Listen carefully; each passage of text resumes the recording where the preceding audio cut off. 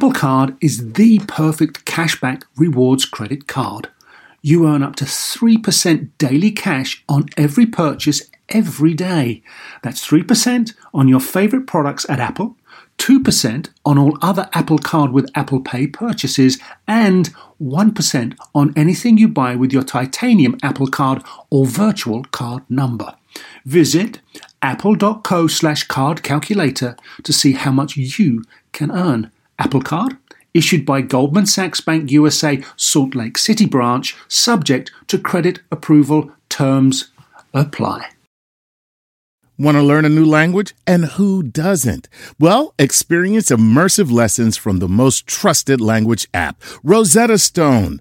You know you keep telling yourself you want to learn a new language. The True Accent feature even gives feedback on your pronunciation so you can speak the language like a native. Find lessons as short as 10 minutes, making it easy for you to learn anytime, anywhere. Don't put off learning that language. There's no better time than right now to get started. For a very limited time, Star Talk Radio listeners can get Rosetta Stone's lifetime membership for 50% off. That's 50% off unlimited access to 25 language courses for the rest of your life. Redeem your 50% off at rosettastone.com/StarTalk today. Welcome to Star Talk, your place in the universe where science and pop culture collide. Star Talk begins right now. This is Star Talk, Cosmic Queries, a fan favorite. I got with me Chuck Nice. Chuck. Hey, Neil, what's happening? We're always doing this. We're doing it with That's the Cosmic right. Queries. Gotta love it. We got this. You got to love it. People love Cosmic Queries and love it. And they don't this, just love it. They love. Yeah, I love it. But I will say that this episode, I happened to monitor the Twitter, and people have really. They are super excited about this episode. Well, the topic is grit and perseverance, which is not just what athletes have, but anyone who achieves and succeeds and excels in life or anything else they choose. Generally, it requires a little bit of grit and perseverance, and I don't think enough credit is given to that. We so often want to say, "Oh, they're natural," right? And so I think they say that because then it absolves yourself from having to believe you could achieve it by working hard. They'll just say, they just got it for free, basically, just by being born. Right. Well, neither you nor I are an expert on this, but we do have someone who is, a friend of Star Talk. Yes. This is her second appearance, Angela Duckworth. Angela. Hello. I'm so happy to be called a friend of Star Talk. Very exciting. I'm going to put it on my resume. You were on once and you agreed to come back. That's sufficient to call you a friend. Okay, that's good. We have a low bar. I was going to say that sort of thing. As you can see, the threshold is not. Yeah, that's all right. I'll take it. So you're a professor of psychology, University of Pennsylvania. Yes. And you're author of an amazing book called Grit, The Power and Passion of Perseverance. Love it. And that changed the dialogue on what it is to achieve. I remembered when the book came out and everybody was talking about it. It was in the news. And you're also founder and CEO of the Character Lab. Character Lab. What is that, Angela? What a great name. You like it? I love that name. I think people wonder about what character means, but let me just say what Character Lab is. It's a nonprofit. We advance scientific insights that help kids thrive. So we help scientists and educators study and improve things like grit, but also gratitude, growth mindset, curiosity, kind of everything that we think Aristotle meant when he said that character is a life that's well lived. So it's a little bit new, it's a little bit old-fashioned, and I like the term character, but I think it's a little out of fashion these days, to be honest. Really? You guys don't agree? Are you I think character as a that's the thing. What's your character? Are you a gentleman and a lady? Yeah, so I agree. The way that's sort of written in 19th century literature, it's a little out of date. But if you update it and make it real, that's the lab part. That's the lab. See, there you go. Maybe it's my upbringing because it was stressed highly in my home.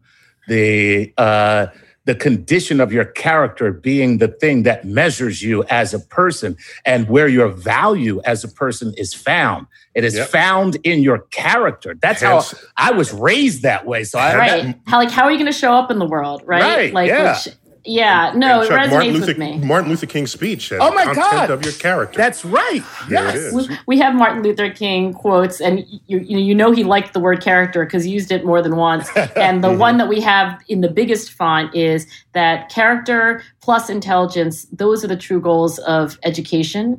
And because you were talking about talent just a moment ago, which is the foil, I think, for grit, like this is what I'm not studying, I couldn't agree more that character, including your grit and more, these are all things that matter for kids to develop as they grow up. Sweet. So, and also you're co-host of the podcast No Stupid Questions. So you're ideal for a Cosmic Queries because you're not going to make anybody feel bad. Chuck will read a question and say, that's a stupid question. I will. I'm not going to tell Chuck. Chuck will be all up in it. I will tell people in a second, that is stupid. You could have just stupid questions as we could pair up. A spinoff of the ones that Angela rejects. I like that. Just stupid questions. Probably more fun. And back in 2017, you were a MacArthur Fellow. That's the Genius Fellow that are so widely written about. People, and it's a huge chunk of money that you could go to the Bahamas with it if you chose. I donated my my MacArthur to Character Lab because honestly, I don't know what MacArthur Fellows do with their money, but I kind of think it would be gross to keep it. Don't you think? It's a nice chunk of change. You want to do something right with it. Exactly. Yeah. You don't just go to Vegas or anything. Yeah, I don't need to go to Vegas. I was going to say, thereby being a reflection of your character. I have to say this, Chuck. No kidding here, being the, titular head of Character Lab, there have been many times where I have thought, I want to say this, I want to do this, I want to tweet this, I want to retweet, and then I think, but probably not the best thing for the head of Character Lab to do. So you need an alter ego or something. Yes. I know, yeah. I need a secret, alter identity. Angela Devilsworth, Yeah, exactly. So we had, this is a Cosmic Queries, and we solicited questions on grit and perseverance, and up your alley. And Chuck, you said people were just all in it. Man, I mean, you have really touched a nerve, with the idea of with your work on grit, because people are not only just asking questions, but then people were debating each other from the questions that they asked online. And I've never seen that happen before with a Cosmic Queries. Really? Yeah. Oh gosh, now I'm really curious. I want to know what people are saying. So it created dust-ups even within the inquiry page. Right. Yeah. With people asking questions, it created just responses to the questions. And that is good. It means that you are a catalyst for conversation, which is wonderful. Ooh, I love the alliteration, Chuck. That was beautiful. So here we go, right? Let's do it. Let's do this. And we always start with a Patreon patron because they support us financially. And of course, we'd be fools not to. So let's go with Thomas Elenskis. There we go. Elenskis. There you go. Thomas Elenskis says this. Somehow I doubt it, but go on. I know. I was I'm not going to try that one. Yeah, Angela. You will see that a running theme here in Star Talk is that I butcher people's names. Oh, that's good. I hope you're doing it indiscriminately. You should equally offend I do. Everyone. Exactly. That's the point. Everybody's name gets butchered, and I won't even say. I won't go any further.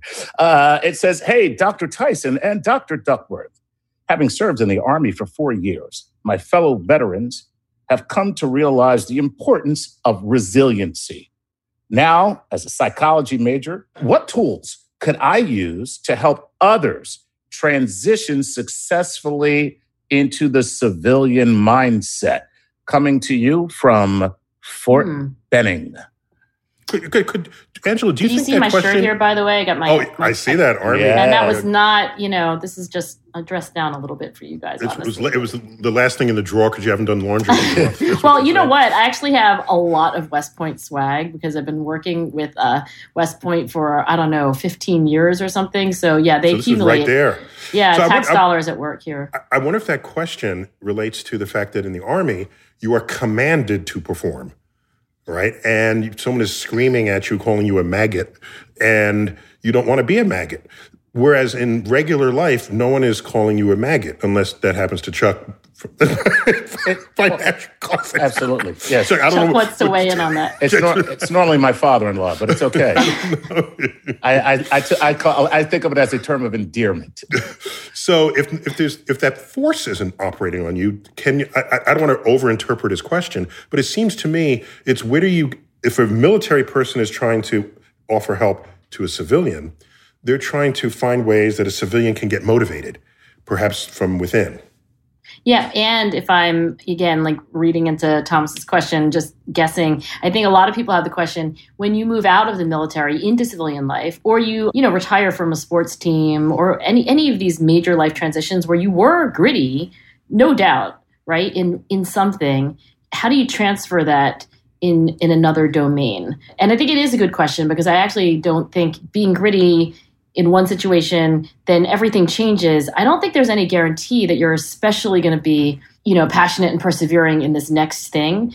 I mean, it's not that you change entirely. I just think that we come to rely a lot on those structures. And maybe this is what you're getting at, Neil. Like, the military is so structured. So is, by the way, being a part of a professional sports team. And so are a lot of other professions that require a lot of grit. And when you take somebody out of that, and discipline, right? Yeah, and there are routines, there are like things that you don't have to like invent entirely on your own. I mean, getting up early isn't that hard when you are part of active service, right? You don't have to like think like, how am I going to get up early and like schedule my day? So I think it is a good question. And if the advice is like, what could I, as somebody who is gritty and is in the military, like say to somebody who is transitioning, or maybe they're civilians and they've never been in the military. I always think stories are the best way to do it. Like, it's something I've not actually fully understood as a scientist, but there is something about the human mind that learns from stories in a way that and you tell me what you guys think, like that we never forget them. Like, I hardly forget a story that somebody ever, tell, whereas statistics just run through like water, like a sieve, right? And there's this kind of stickiness, and sometimes, like there's a moral, so we remember the story, but also the moral. Anyway, I think telling stories that are true and that are maybe helpful to illustrate, times that you've struggled with resilience, but like what you learned and what worked for you. So not just a story in the abstract, but a personal experience story, which presumably makes it that much more real. What do you think about that, though? I agree. Do a lot more conversing than I do. Entirely. I think you just look back. When children sit in a circle around a storyteller, they are completely rapt. And you don't even need video for that. You can just sit there, and if you're a good storyteller, you just talk to them, and they're rapt. And the adult version of that is when you go to the movies, and someone is telling you a story from the screen. So not only that, the constellations of the night sky, I've studied them just because they're fun to talk about when you have a star party, but they're stories. Every constellation has a story. And I was told, I read that this was a way that you boosted conversational literacy. Like, you would just talk about the sky, and wherever you were, the sky was with you. And you'd be able to tell that to others. You mean like in ancient times? Ancient times, of course. Okay, yeah. Not without the app that you look at the app and you hold up the app. Yeah, right. In my day, we had to remember where the stars were, and none of this app stuff. Right. So those were ancient times. But the mythologies were, one way to remember them was you put them in the sky, and they're in the dome, they're in your cosmic dome every night. Yeah, and I think there's like an emotion that comes with stories that like never really comes through with statistics. And then, if you tell a story about your own life, there's a little bit of a like, people can see themselves like in your shoes. So yeah, like I said, I haven't really impacted like what are all the magic ingredients of stories, because they are magical. I think we named a couple of them. All right, another question. Okay, here we go. Leslie Goodwill of Patreon also wants to know. She says, my daughter Trinity asks how the science of grit and perseverance can relate to the cosmic perspective.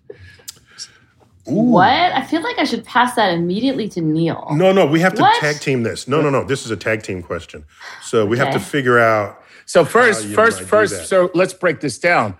First, is there a way to encapsulate the science of grit? Yeah, we should probably start with that. That's probably my part of the collaboration here, right? Yes. Okay.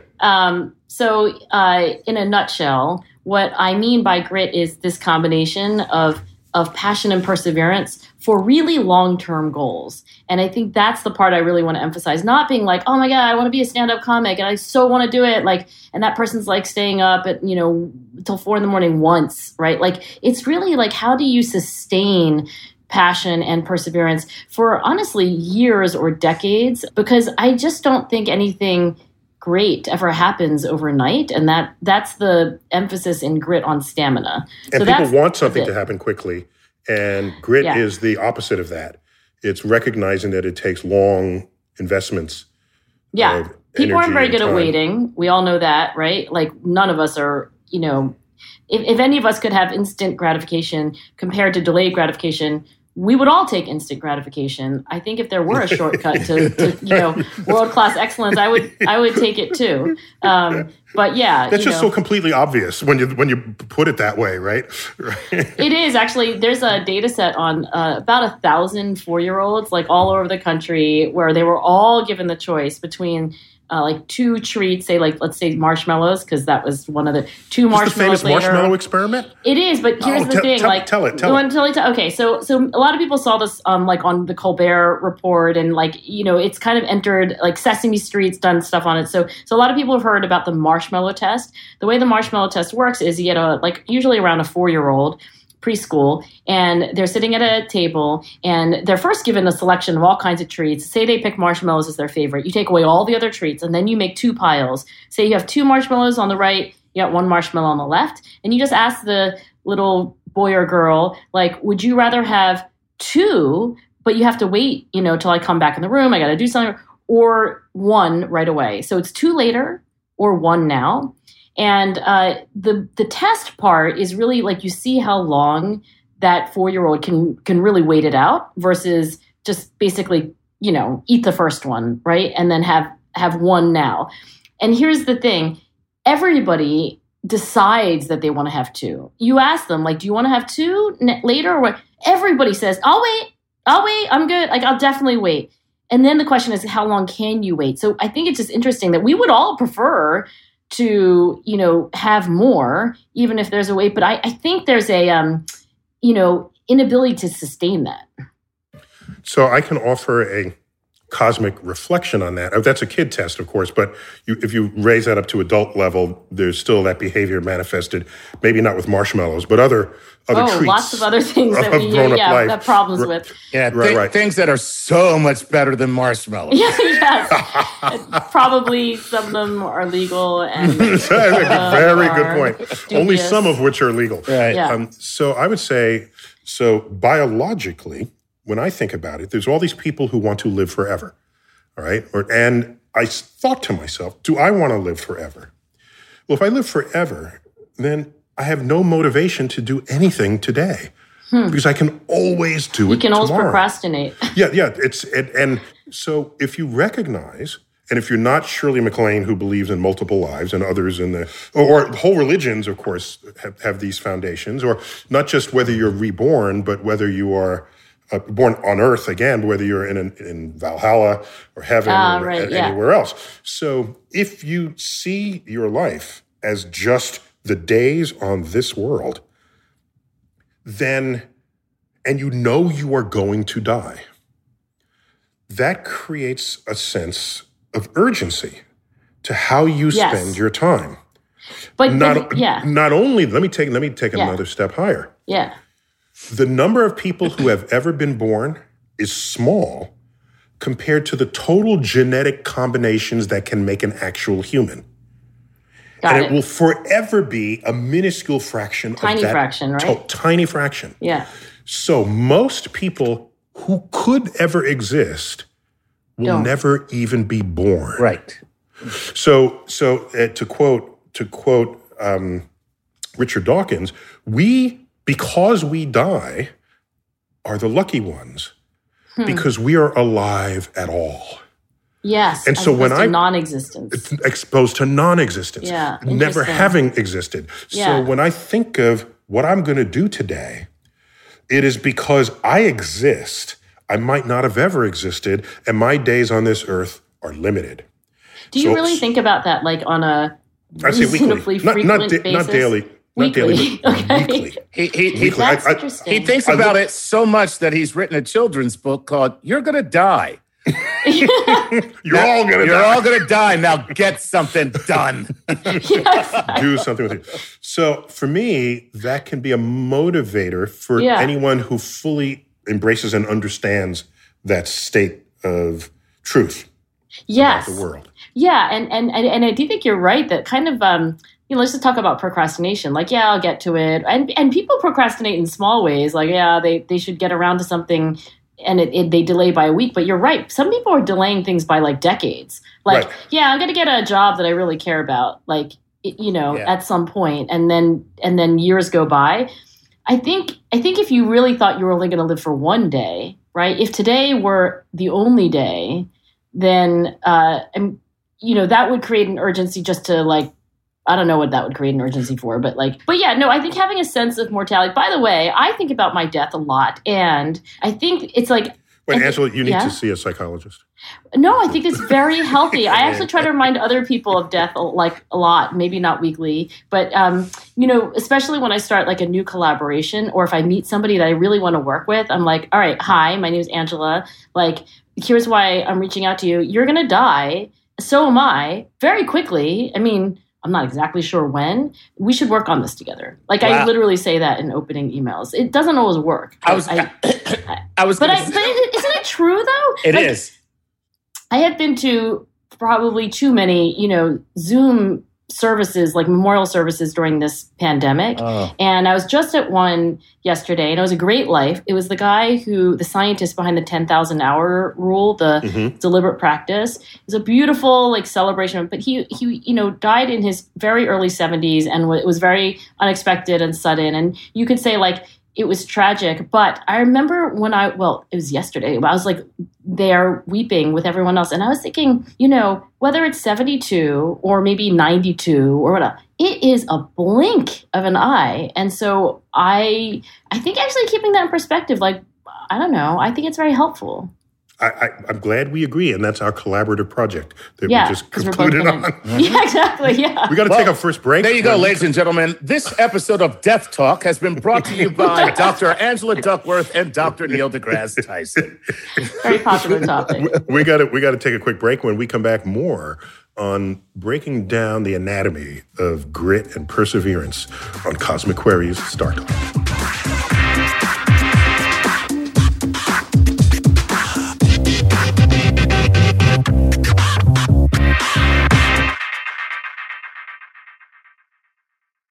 Whether you're a family vacation traveler, business tripper, or long weekend adventurer, Choice Hotels has a stay for any you. And that's good, because there are a lot of me's. Choice Hotels has over 7,400 locations and 22 brands, including Comfort Hotels, Radisson Hotels, and Cambria Hotels. Get the best value for your money when you book with Choice Hotels. Cambria Hotels feature locally inspired hotel bars with specialty cocktails and downtown locations in the center of it all. Hey, that's me. Radisson Hotels have flexible workspaces to get the most of your business travel and on-site restaurants. That's me too. And at Comfort Hotels, you'll enjoy free hot breakfast with fresh waffles, great pools for the entire family, and spacious rooms. Hey, that's me too. I guess I'm just going to have to stay at all of them. Choice Hotels has a stay for any you. Book direct at choicehotels.com, where travel comes true.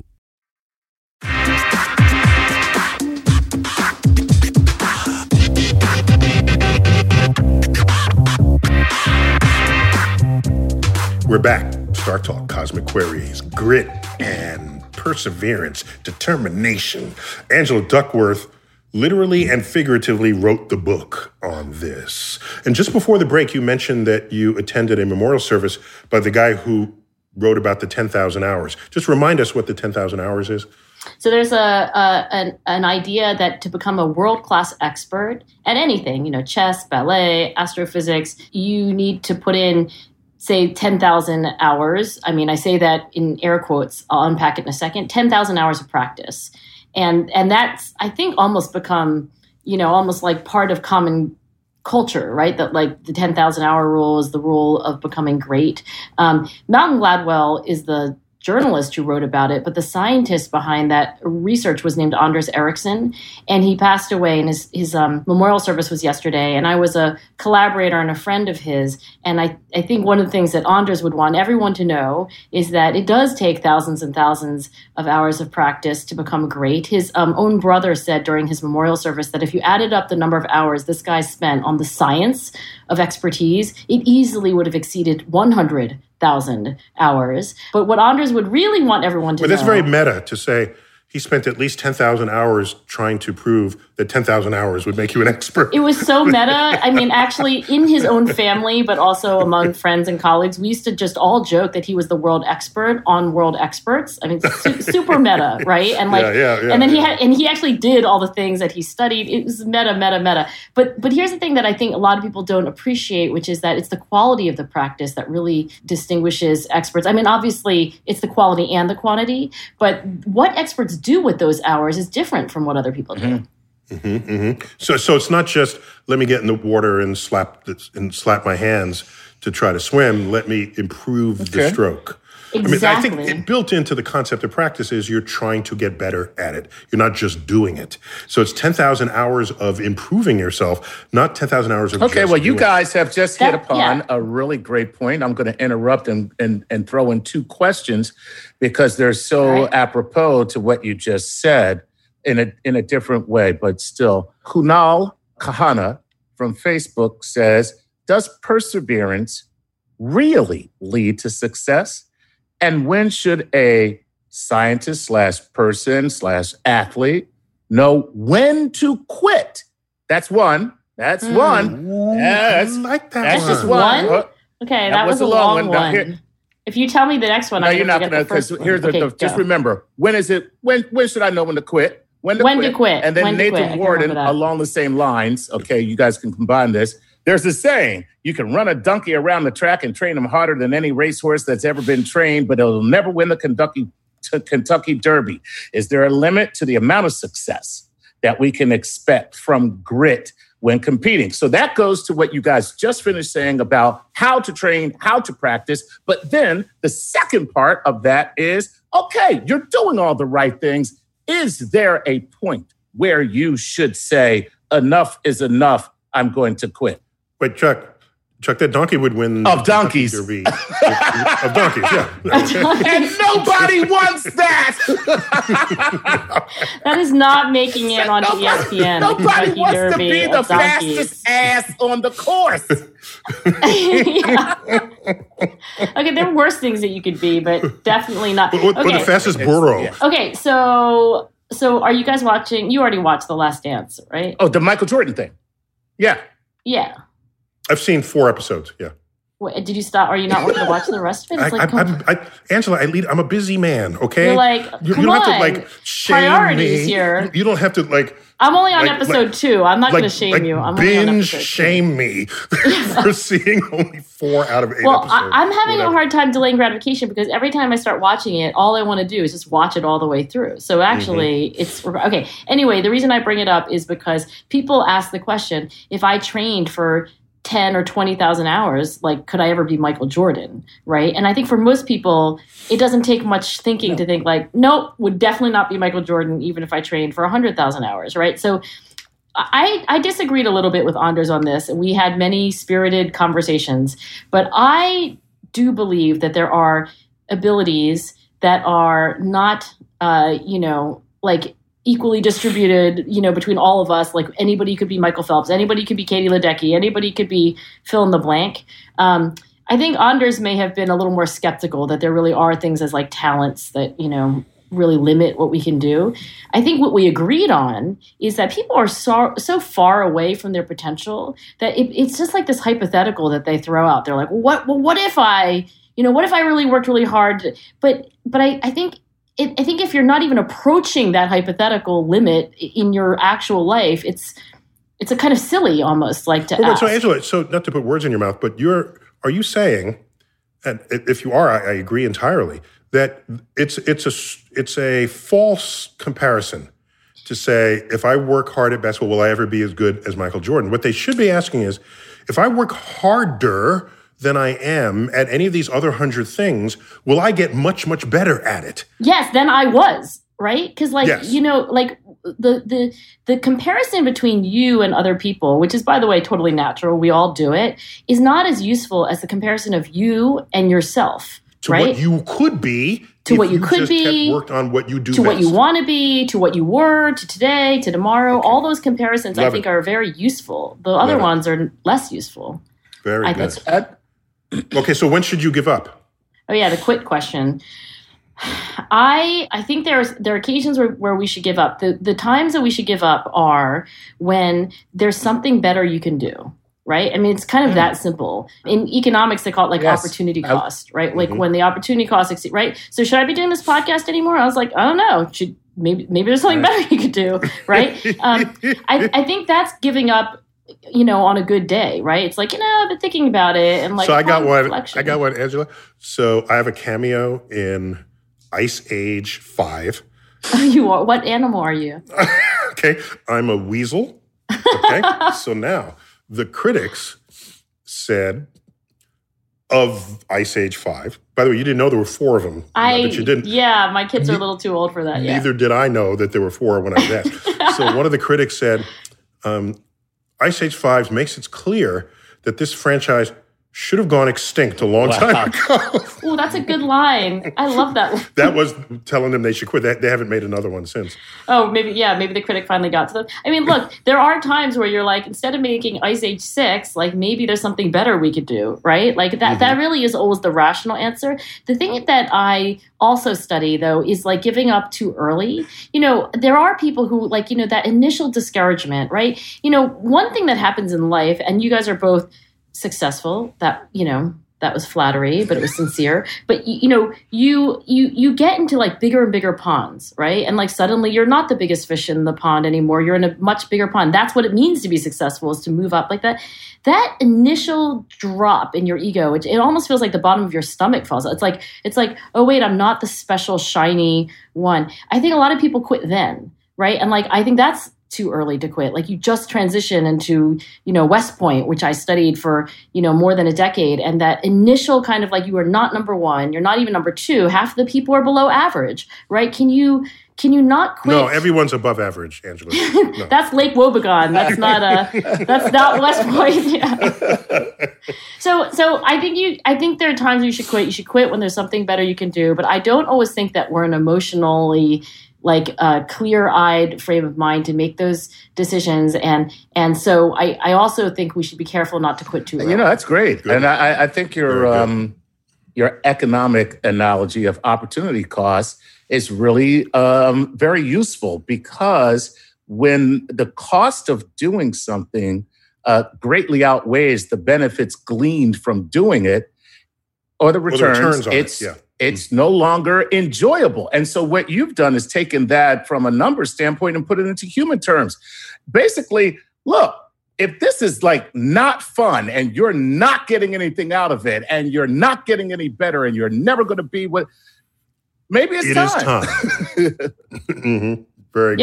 Yeah, absolutely. I think that's exactly what it comes down to. Awesome. All right. Here we go. This is Eric Varga from Facebook. And Eric says, hello, Dr. Tyson and Dr. Duckworth. I am a middle grade science and social studies teacher. Congratulations and good for you. Yeah. One of the definitely. greatest issues facing our education system is the stigma surrounding failure and intelligence. Every year, I and my colleagues have students that we help overcome learned helplessness. What are some of the best practices that teachers and school systems can implement that could help students achieve success beyond the framework of standardized tests? This sounds like it's right down the center line of your project, for which you're CEO of character building. I mean, what's the term Chuck used? There's a term there. Learned helplessness is what he helps overcome. Helplessness. Angela, what is learned helplessness? Yeah, I'll zone in on that. Like I'll zoom in. I guess I'll zoom in on that. So one of the scientific advisors to Character Lab, this nonprofit I help run, is Marty Seligman, and he coined the term learned helplessness about 50 years ago. So Marty is a psychologist who was, at the time, he was studying dogs, and he was doing these random assignment experiments where, for example, some dogs got painful electric shocks, and they had a harness, but they had a button in front, like a panel, that if they leaned forward far enough, their button would touch the panel, and then the panel would just like terminate the shock. So you couldn't control that the shocks were going to start, but you could end them, right? So that's a group of dogs. Then there was another group of dogs. So this is 50 years ago when you could do experiments like that. You know, he's a total dog lover. I have to say, there's like, I can't even like explain these studies without... PETA wasn't invented yet. You know, Marty would point out, by the way, that these were not harmful. They were just painful. So anyway, I don't know if that makes it feel any better. But you're innocent 1,000-volt shock. That's all. He might also point out that like lots of people are doing these studies. But anyway, these dogs. So the point is that these dogs, there's another group of dogs that are what's called yoked to the first group of dogs, and that means that they are experiencing the same pattern of shocks, so the same schedule. So when the shock goes on in one cage, it goes on in the other. Then when one dog with the harness and the button turns it off, that other dog is sitting in another cage, can't see the first dog, but like all of a sudden the shock goes off. So if you're in that second group, all you experience is like shock comes on, shock goes off. Shock comes on, shock goes off. You have no control. And what Marty discovered is that the dogs in the cages that had no control over even terminating the shock, right? They have no control over anything, just like bad stuff happens seemingly at random. They developed learned helplessness. They had a kind of, basically it was like dog depression, right? Like they weren't eating right, they weren't sleeping right. And the most important thing was when you put the dog that just has had this experience of like things happen to you, you can't control them, you give them another situation, you put them in a different cage, and you allow them to actually, you know, escape the shock because, you know, you unharness them.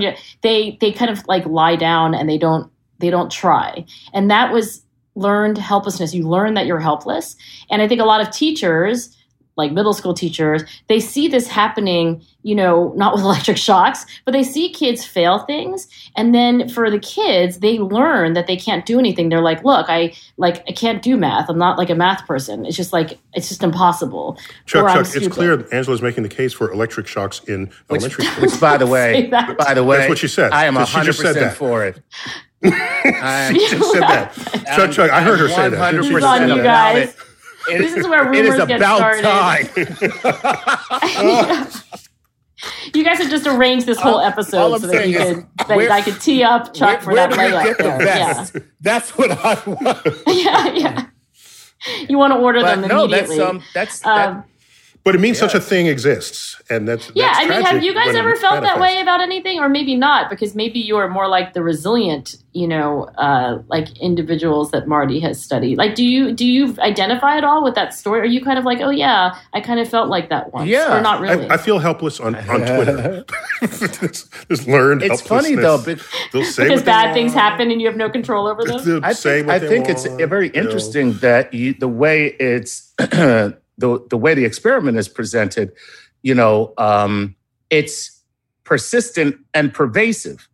I think everybody has that experience. You know about Marty's research if you're using Marty's words, right? Like that like when adversity happens and you perceive it to be persistent, like this is not ending, and pervasive, it seems like everything in your life is going wrong. I mean, and those are really like the cognitive hallmarks of depression, right? You're like, I can't do anything. It's everywhere. It's everything that's not going to end. Because I think we all have that experience in some way, but what gives us the ability to take charge or to say that we will change is that we don't have the overwhelming depression.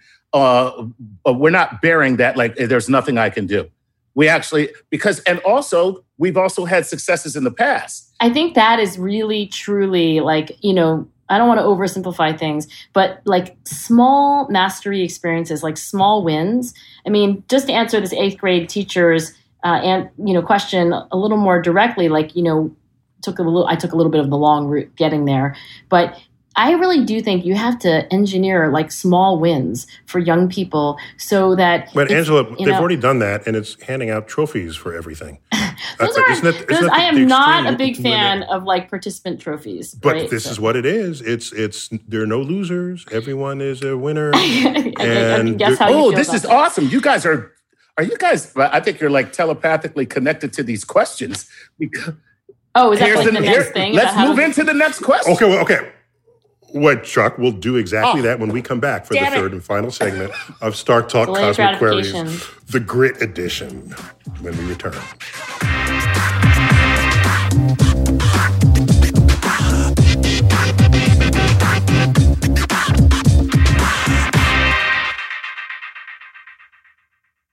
Hey, we'd like to give a Patreon shout out to the following Patreon patrons: Dakota McCreary and Maxwell Freitag. Guys, thank you so much for your support. What would we do without you? Well, we'd have a show, but it just wouldn't be as good. And if you, listening, would like your very own Patreon shout out, please go to patreon.com/StarTalkRadio and support us.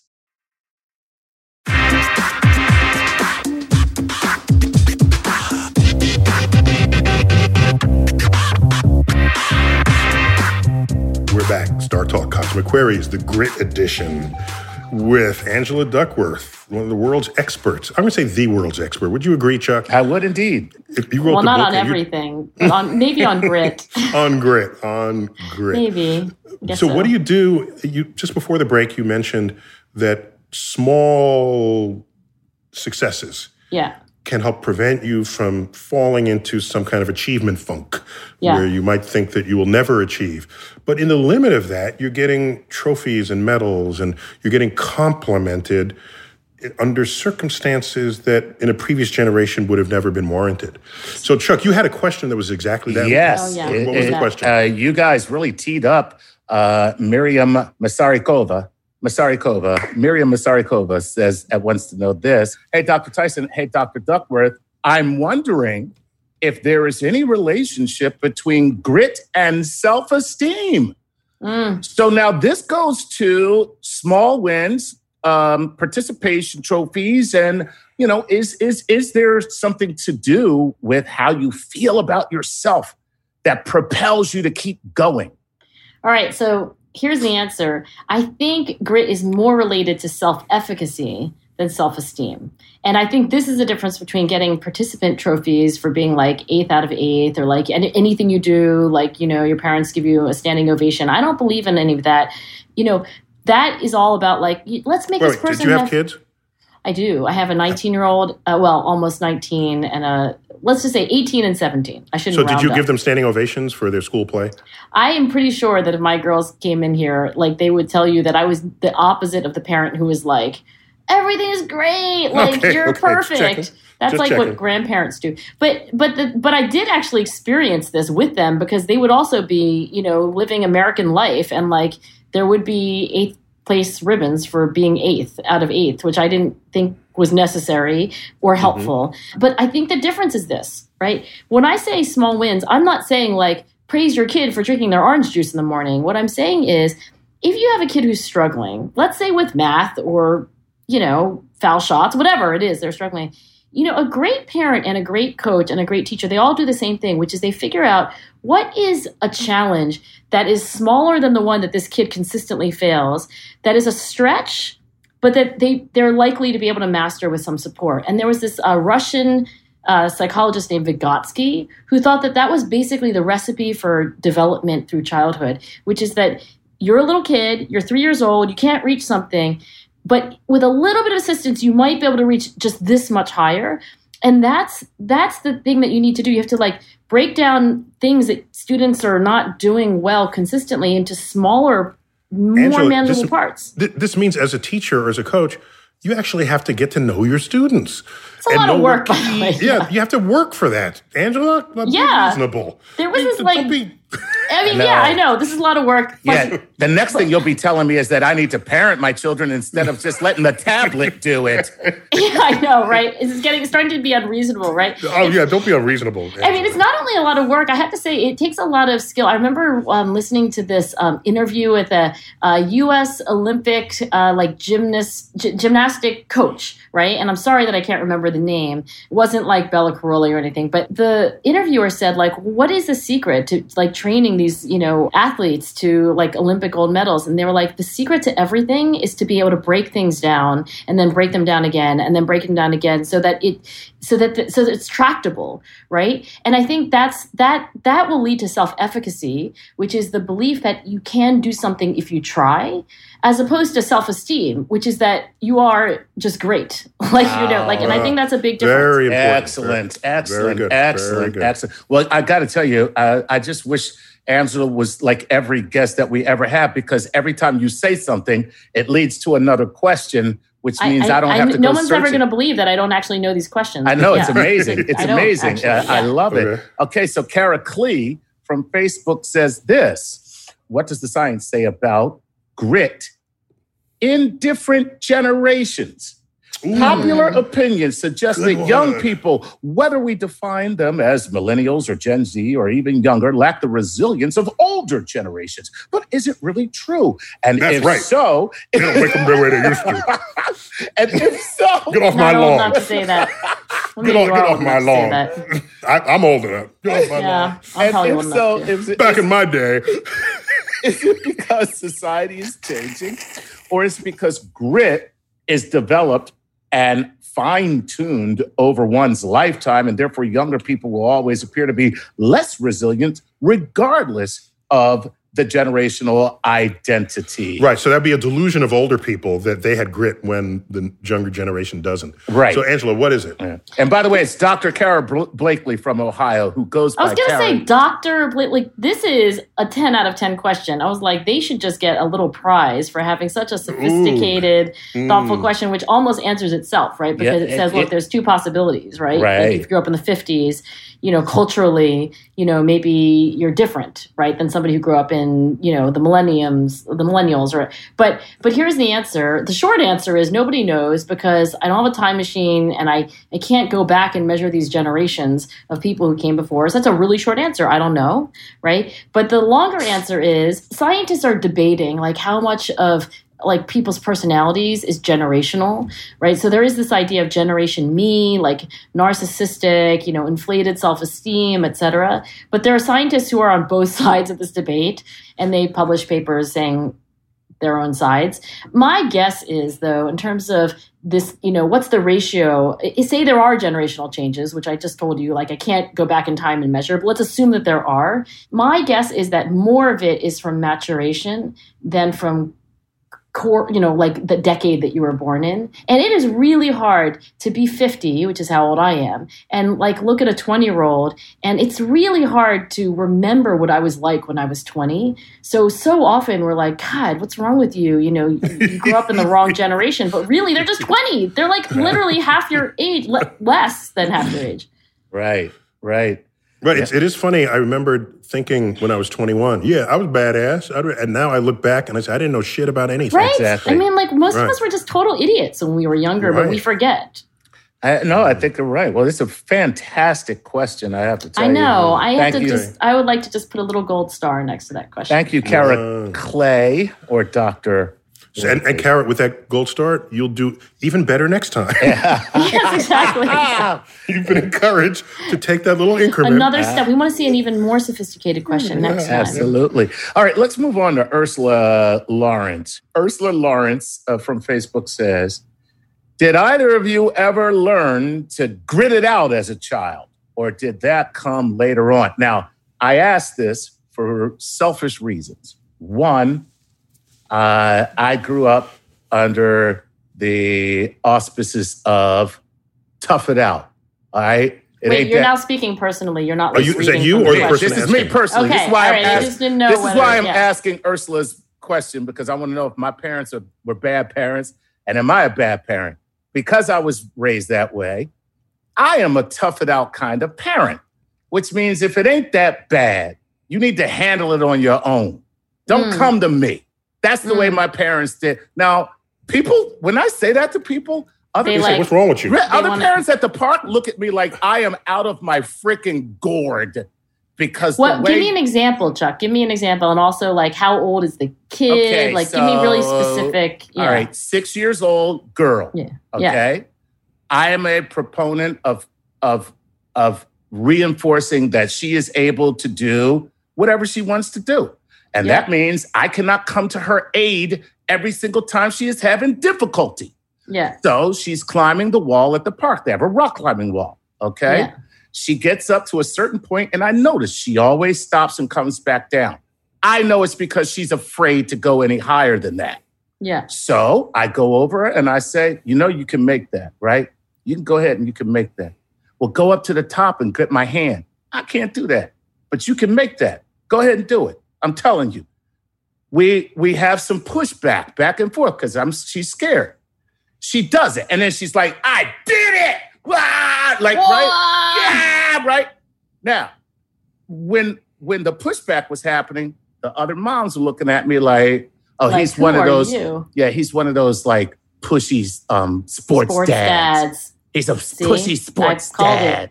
Yeah. Yeah. And they were tisk-tisking and you. They were tisk-tisking me, and they were like looking and plus I'm the only black dude there. And so they were trying not to look like they were tisk-tisking you, probably, right? Yeah. Secretly tisk-tisking. Look, demanding is good. The fact that that's what was done to me. You know? I mean, demanding is good. Obviously, so that story tells me that, you weren't asking your daughter to do something which was impossible, right? Like, you're asking your daughter to go just a little farther than she was comfortable. And you knew that without you, encouraging her, like she wouldn't. And I think that's exactly what this Russian psychologist Vygotsky meant, is that kids need to be asked to do things that are just beyond their reach. And Vygotsky also said, it's like just what you, can't yet do, but if you had support, you would be able to do, right? So just, imagine the visual picture of your 6-year-old daughter trying to reach something, right? And it's 4 inches away, but you give her just a little boost. And I think that's what, and then they're like, oh, I can do it. And Vygotsky, well, it was Russian, but the term translated would be like scaffolding. Like, that's what parents are there to do, to be demanding, but also to provide, the support, just so that it's not impossible. And I agree with you. The one thing about parents judging other parents is that from the outside, you can't really tell whether somebody's being, too demanding, not demanding enough. They just not enough information. So if I just saw you in the park parenting your little girl, honestly, I wouldn't be able to tell you what parenting style you had because there's too much context and so forth. But as a parent, you yourself know everything. And I think you just have to ask yourself, am I being demanding enough and am I being supportive enough? So the key point here is Chuck knew that this little increment that his daughter was afraid of, that she could do it if she tried. Yes. It was not an impossible task. It wasn't grow wings and fly to the top. It was this little extra increment, which became that much more of an achievement for her, the fact that you didn't help her.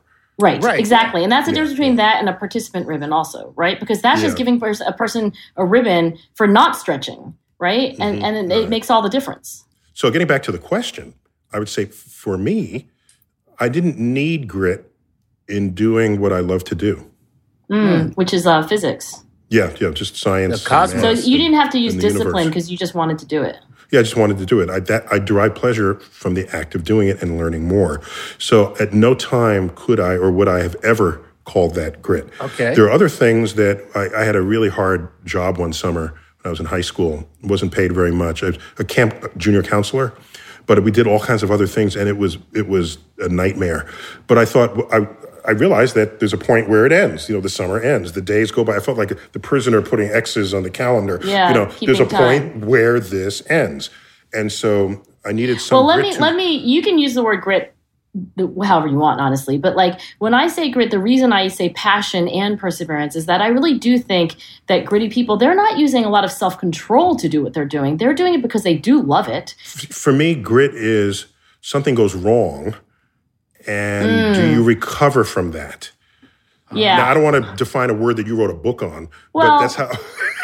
You can do that. I mean, I think that's stamina is keeping going when you're not, when things are going wrong. And it's staying engaged. I mean, Isaac Newton and Einstein, they both said that behind their genius, they probably didn't say it was genius, but whatever, behind their accomplishments that they were still trying to solve the same problems. And to your point, that only happens when you intrinsically are interested. All I really mean by grit is the sustained, over time part. So also, I used to wrestle. I wrestled for like 8 years of my life. And that is the single hardest physical thing I've ever done. And by the way, anyone who has wrestled will say exactly that same sentence. If you haven't wrestled, does that count? Does that count emotionally? Like when you've wrestled with things emotionally, like I have for so very long, or wrestled with what to order for lunch, or all kinds of wrestling. It's all the same. I've wrestled a lot of things. Yeah, I don't know if it's the same. Okay. We have to ask Angela about that. Right. But I just know that if you've never wrestled and you've done any other sport, you could list a dozen other sports there, but if you've wrestled, your answer will be wrestling. And I've done that experiment, and it's really there. So in terms of just the physical exhaustion and how fit you have to be. So what would your life be like if you hadn't wrestled? Like, what's the hypothetical? Yeah. Oh, good question. There are many places I would have just given up because I said, I don't have the energy to complete this. Even though you loved what you did. For other things where, let's say, there are things sometimes you have to do if you don't completely love it, right? That's what I wanted to say. So even though you love what you do so much, right, there's some things where you're like, oh, God, I want to give up, or like, oh, God, for example, do this. I'm going to quote a famous writer who I don't remember, who said, I like having written. Oh, yeah. It's you know what? Writers say those things all the time. They're always whining about how hard it is to write. Right. So they're just, I wrote a column every month for Natural History Magazine, damn near killed me. Yeah. The deadline just creeps up. It's like what about your book? Monsters how about your best-selling book? How much work was that? That was a collection of essays I had written, but I remembered the effort of every single sentence and the choice of words. And now I step back and look at it. That works together there. And that's a thing. What was a bigger effort was my war book, which I had a co-author, was 600 pages, and it was 10 years in the writing. And you say to yourself, this will never get finished. This will never get done. Of course, having done a PhD thesis, that also has a never-ending feel to it. Yeah. So that's a... so was wrestling helpful during this? Yes, yes. Even when I'm not actually wrestling. So I think the idea that you're in a struggle and you overcome the struggle and it's one of the great struggles of your life, I agree with Chuck that it can apply in other dimensions to what the challenges are in your life. And I've done that. So that's how... Yeah, I think that's why parents send their kids to, do hard things. Not that they think they're going to be like professional wrestlers, for example, or professional whatever. But challenges of life. It's challenges. Yeah, I agree. I'm reminded of Don Quixote, where there are, or at least in Man of La Mancha, the Broadway musical and the song, to reach the unreachable star, to move the immovable object, to fight the unbeatable foe. That if you have struggled and you know what it is to struggle, even if you do not see the end in sight, you can tap that source of energy and inspiration and emotion to keep you going because you might succeed. Right. You can learn to strive. Right. Yes. There you go. That's the way to say it. Learn to strive. Make it into a Broadway musical. we gotta wrap this up. But Chuck, I don't think we have time for any more questions. No, we don't. But I got to tell you something. 1, 2, 3, 4. I still have 5 pages. 5 pages of questions. That means we come back to this topic. If Angela deigns to grant us another... They keep you out of the lab, Neil. You're going to be like, God damn it. I've got this burden named Angela Duckworth. We will totally bring her back because this is a very important subject for parents, people who want to succeed, people trying to get out of the doldrums. So, Angela, always good to have you. I get to say that because it's our second time. Because we're like friends. We're totally there. Always good to have you. Chuck, always you're there for us. Always a pleasure. All right, man. I'm Neil deGrasse Tyson, your personal astrophysicist, as always, bidding you to keep looking up.